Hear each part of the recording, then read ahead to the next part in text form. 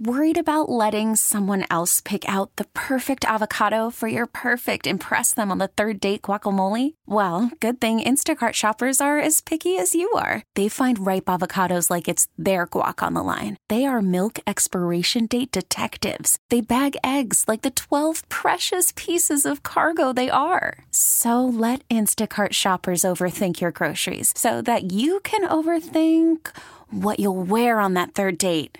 Download the Instacart app to get free delivery on your first 3 orders while supplies last. Minimum $10 per order. Additional terms apply. We really need new phones. T-Mobile will cover the cost of 4 amazing new iPhone 15s, and each line is only $25 a month. New iPhone 15s? It's better over here. Only at T-Mobile, get 4 iPhone 15s on us and 4 lines for $25 per line per month with eligible trade-in when you switch.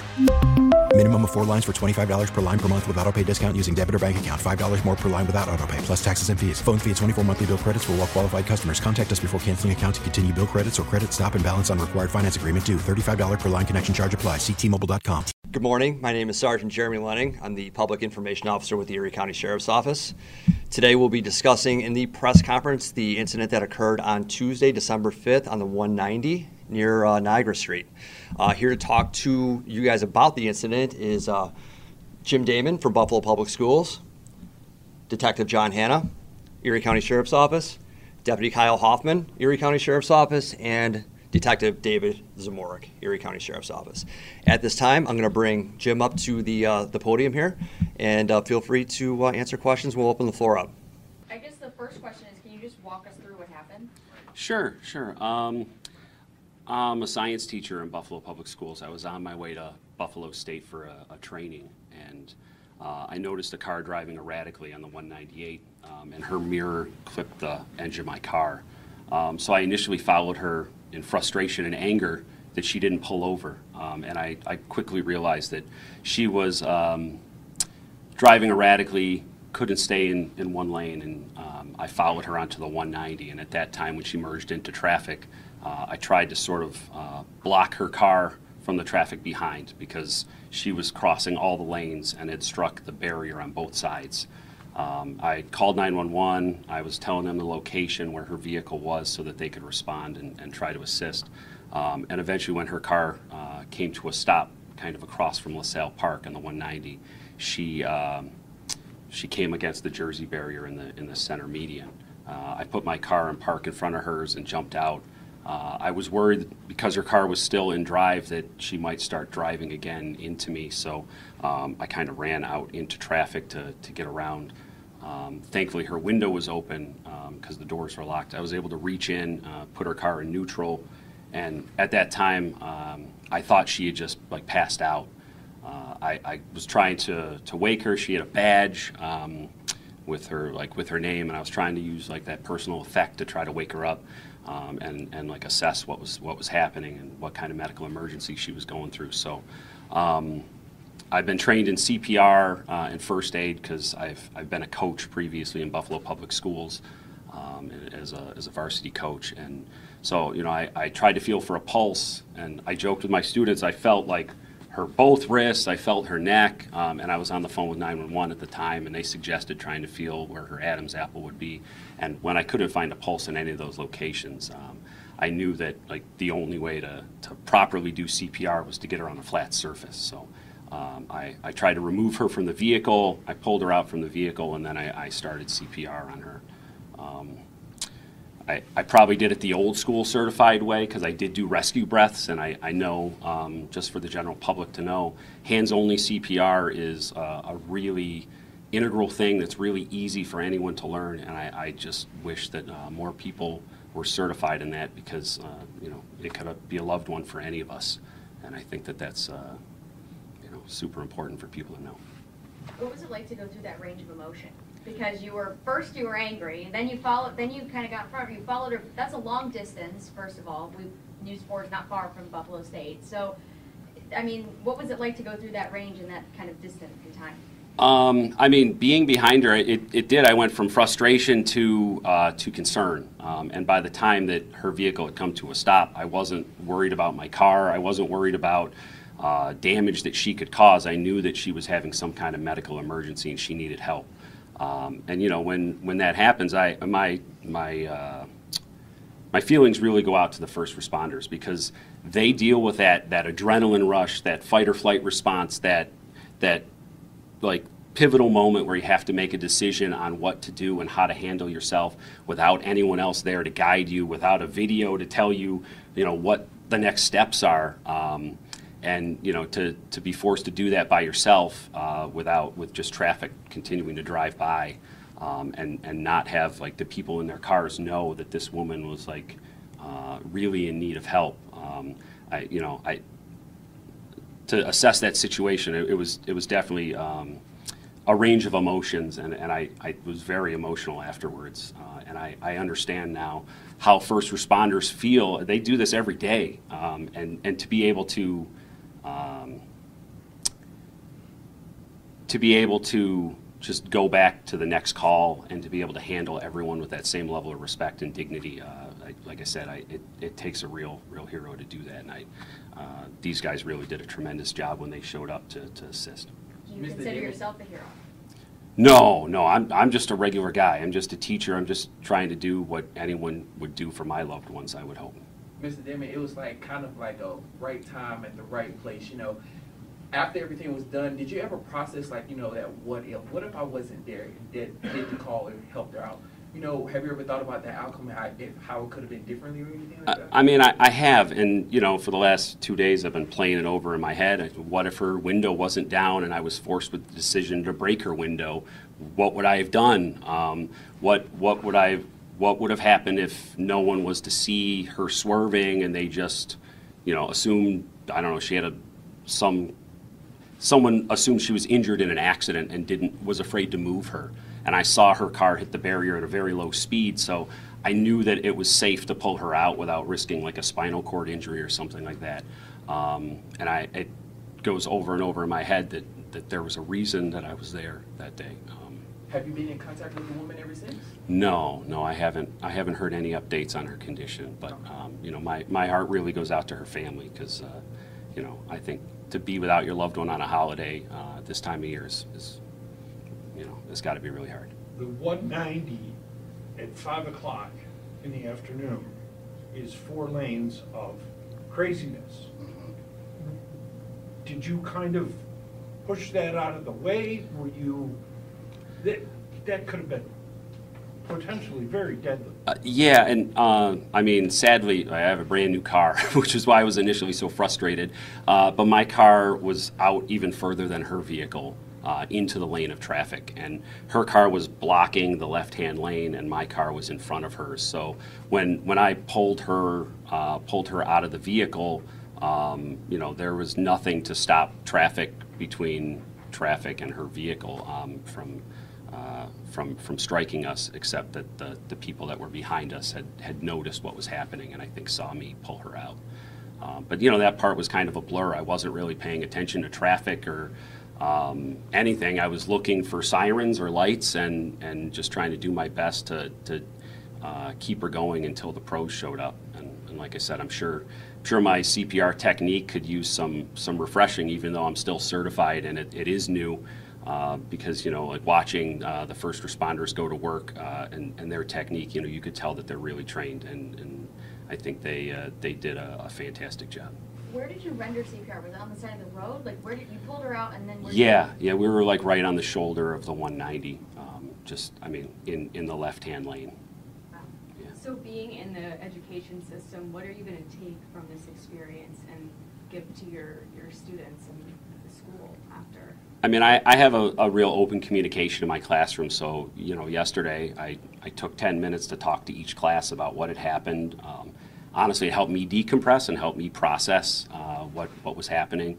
But to be able to talk to them and just to say, hey, when you guys learn that hands-only CPR, like it matters. When you learn how to take your own pulse, that actually matters. That can, that's something you never think you're going to use, but at some point in your life you may just find yourself in a situation where you can really help someone's loved one. Jim, it sounds like you're a high school science teacher in BPS, but which BPS school do you work in? I teach at Emerson School of Hospitality, which is right on Chippewa. Okay, you're a science teacher there? Yeah, I teach Earth and Space Science. Okay, and you coached previously, still coach?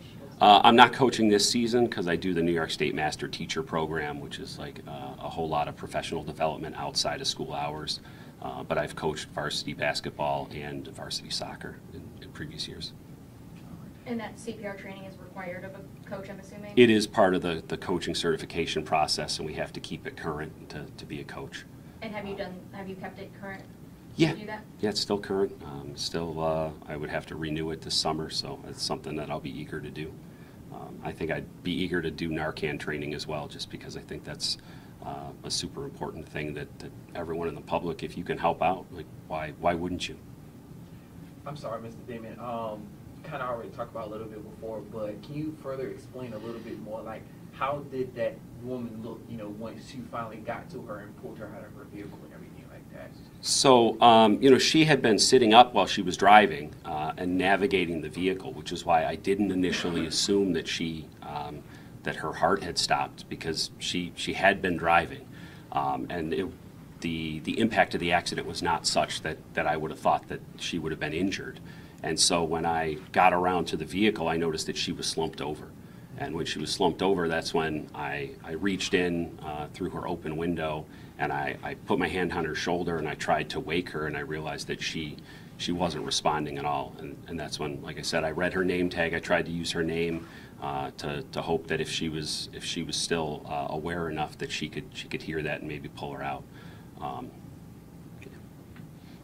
important is this situation to remind people when they're on the road? We know there's no shortage of angry drivers, road rage incidents. To have some compassion and have some patience. You don't know what the other person is going through. As you said, at first you were angry, but then you realized there was seriously something very serious happening. Yeah, certainly. I think that every one of us has been an angry driver in traffic, not knowing why traffic was stopped. Even after an accident is cleared and traffic is backed up, everyone's frustrated. They drive by and honk at the tow truck or something like that because they just want to release that frustration. And I just think it's so important to remember that everyone has their own story, and people are going through things every day that we don't know, that we can't see on the surface. And clearly this woman was going through something that she really needed help and compassion. And I think that if any of those motorists passing by, besides the officers that stopped off duty to help out, that I don't think they had any idea what was happening. And if they did, I think that we're all good humans. We want to help each other. I think they would have stopped. Now, since the incident happened, has Emerson done any type of special recognition or anything like that for you or anything, or no? My boss announced her retirement yesterday, so I certainly didn't want to rain on her parade, so I let her know afterwards that I was asked to come to this press conference to talk. And I only did so reluctantly because I don't want the spotlight. Like I said, the first responders do this every day. I was just a regular guy who just happened to be there. But I think the important part and the reason that I wanted to come was because if people knew CPR, right, it could save your loved one. And I think that's the most important thing for people at home to know, is that if students, adults, employers, do it as a team building activity. Doing CPR training, I think, is just a fantastic way to be able to give back to your own community. Detective Hannah, can I ask you a couple questions? Absolutely. I'll just have you switch if possible. So you were second on scene. I guess, what was it like when you got there? What were you seeing and experiencing? Obviously you weren't called there. You were just driving by, is that right? Correct. So what was it like? Like a lot of the other drivers on the 190 at 5 o'clock, it was pretty chaotic. And because of the incident that was going on up ahead, traffic was backed up pretty significantly. All the lanes were filled. By the time I was able to get up to the accident, I could see James up at the window with the driver, unsure really of what was going on. So my first reaction was to get over in a safe manner. Unfortunately, I was only able to pull in front of their cars because it comes up on you pretty quick. And then I went back to him. As soon as I arrived back, I realized that we were facing some form of a medical emergency. And then I think that's when your training kicks in. And, is it fair to say that by him rendering CPR saved her life? Absolutely. Every second counts, right? So any kind of, I have the benefit of doing a lot of training and a lot of instructing, and one of the things I try to share with people is just do the next right thing. It's something that can guide you in a positive direction. If you put one right thing to another right thing, to another right thing, eventually you're going to lead to some form of success. And that's what he was doing.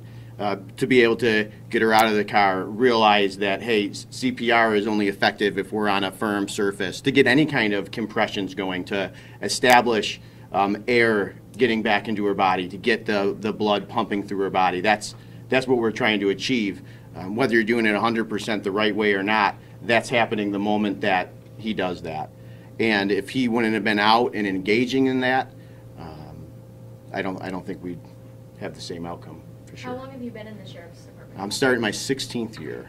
In your 16 years, have you seen something like this before? This seems a bit rare to happen. I think we hear stories, we've heard a lot of stories recently about individuals. There was an incident at the Bills game last year where individuals were the first, civilian individuals were the first ones to render care, and then followed up by law enforcement coming and providing that additional care. I have,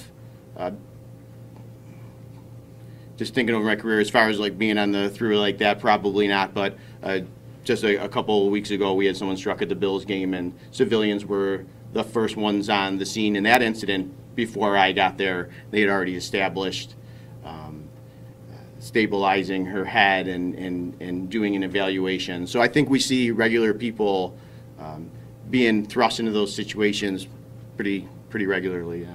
Question. Absolutely. To take the panel, with an incident like this happening, drugs were involved, someone was overdosing.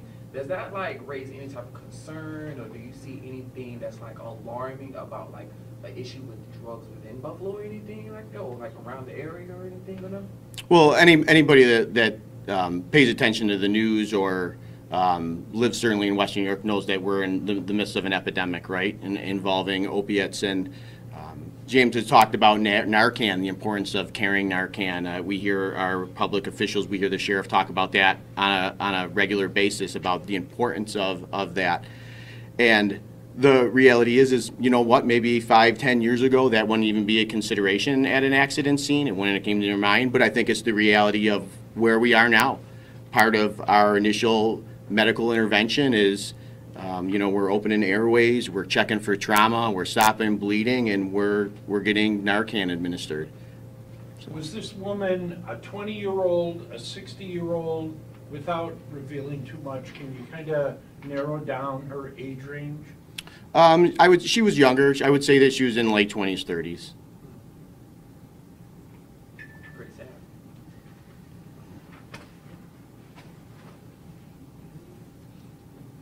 Any deputy detective that you want to add in on what you saw when you responded? Anything that we missed that you think is important to know? I'll just have you step to the mic. Sure. I think you guys covered most of it. I think really the important thing to recognize are Jim's actions and his response to the situation. And I think he should be commended more so than us, right? This is what we do every day. This is our job. This is what we have training for. We signed up for this. An everyday citizen driving by doesn't necessarily do that. And I think we see more and more these days the inclination for persons in a scenario, they want to pull their phone out and they want to start videotaping as opposed to intervening in some type of positive manner. So I think the swift actions of Jim here really are what saved the day. What would you say to people, because obviously this story, pulling over on the left shoulder, that's a narrow shoulder on any highway, it's not the right shoulder. So how would you encourage people to, not just film on their phone, but to do what he did in a safe manner, because that's also important too. You don't want to cause another accident by trying to be, play hero or anything. Not that he was playing hero, but. Sure, absolutely, absolutely. And I think, it's always about making sure that you're going to be safe, right? And that's one of the first things that we make sure in law enforcement, whenever we respond, we want to make sure that we're safe. Because if we're not safe and we become injured, then we're complicating the situation as opposed to resolving the situation. So yeah, obviously that's something that we would encourage people, if they did decide to intervene, is to make sure that they're doing so in a safe manner, and obviously calling 911 and making sure that first responders are responding as well. Approximately how long did everything play out? From my perspective, I was myself tied up in traffic. There was a state trooper unit that was trying to navigate through traffic with lights and sirens on his way to the scene. I was in traffic in my unmarked car. I threw on my lights and sirens to kind of help him move traffic and get through. We were not far from the scene, as he was coming through. I followed up behind him just to kind of see what he might need assistance, and that's when we kind of come across the scenario and observe what was going on, and did my part to help out. Okay. James, how long did this play out? I started following her shortly after 4:30, and probably by the time the ambulance drove away, it was like 4:55 or so. So, she was driving very slowly down the highway, so it took maybe 6 or 7 minutes that I was on the phone with 911 almost the entire time. But I had to call them back to say that, when I recognized that she was having much more than just like a health crisis, that she was in fact not conscious and not breathing. Where on the 198 did you first encounter the vehicle? Right by the tennis courts or the Statue of David. Okay. You said she hit the wall multiple times. You know how many times she might hit the wall in median or anything like that? On the 190, as I was calling 911, I might have witnessed her 6 or 7 times. And and on both sides. So you were on the 198 and the 190? Yes. Okay. So, which is why my initial response was not to check for a pulse when she pulled over. I was thinking, because she was coherent enough to navigate from the 198 to the 190, but wasn't coherent enough to keep the right of way or keep the road in the right lane. I think something just to highlight that everybody has spoken on a little bit is the importance of the team effort here. It really did take an entire team.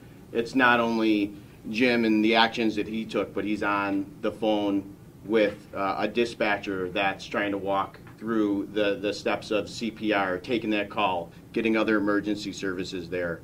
The state police are trying to navigate the accident as well so that they can divert traffic. The other citizens that are on the 190 that are trying to slow down and move over and allowing each other to merge into lanes.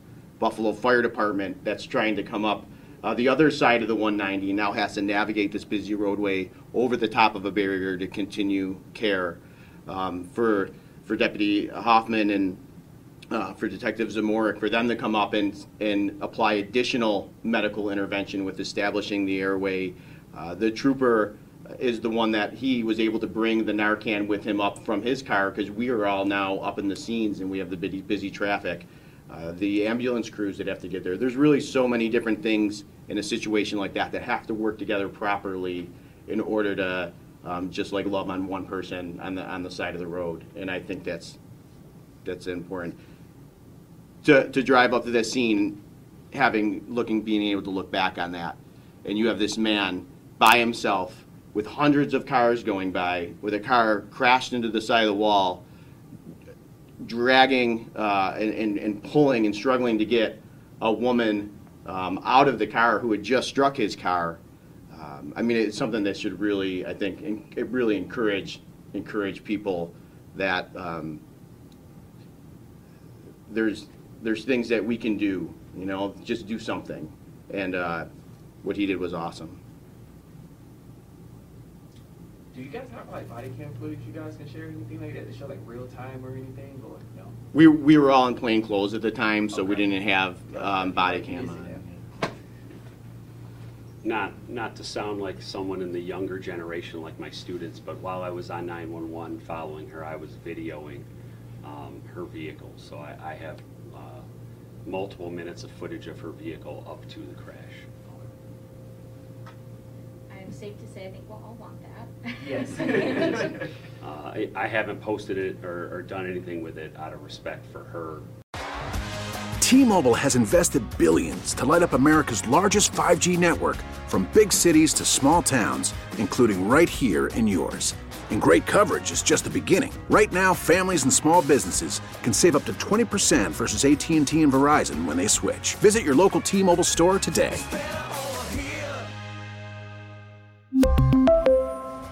Plan savings with 3 lines of T-Mobile Essentials versus comparable available plans. Plan features and taxes and fees may vary.